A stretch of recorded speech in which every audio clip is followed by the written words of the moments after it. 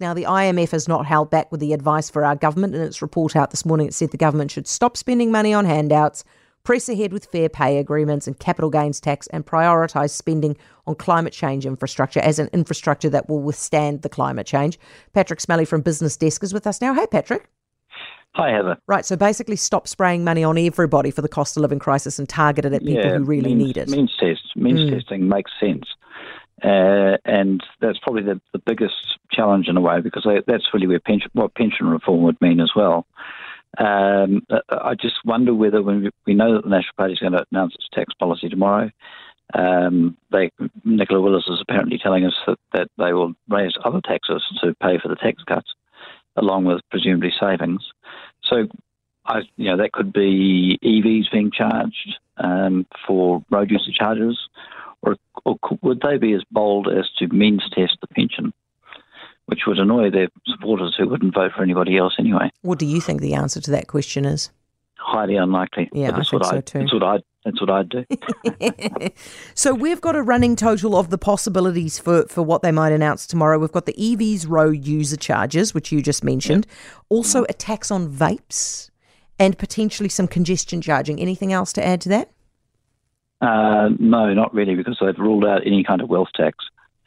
I guess the thing that actually interested me most about that report was that they said FPAs are a good idea, fair pay agreements. It's axiomatic, and the National Party and ACT are dead against fair pay agreements.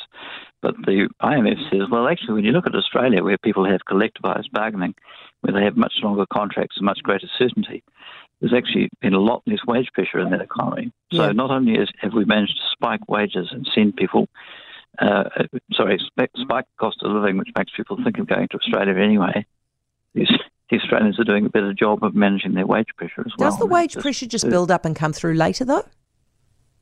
No, like a smoother wage pressure? I think they're trying to argue, and I think it's worth asking the question, whether a reasonably high level of collective bargaining, if it's done well between consenting parties who understand one another's circumstances, that is actually a much better way to manage workforce generally. So, I mean, it sounds a bit lefty, but it takes care of a hell of a lot of the time spent by management on trying to think about how much to pay people.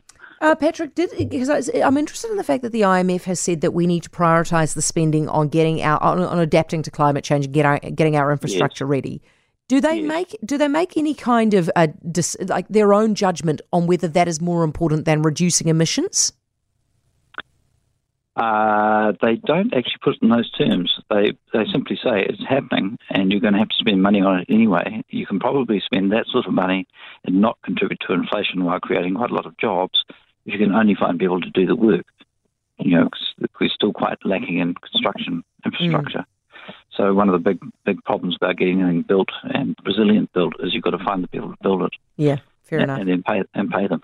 Big day for us tomorrow, Patrick. Very exciting. Thank you for that. Appreciate it. Pattrick Smellie of BusinessDesk. For more from Heather Duplessis-Allen Drive, listen live to News Talk ZB from 4 p.m. weekdays or follow the podcast on iHeartRadio.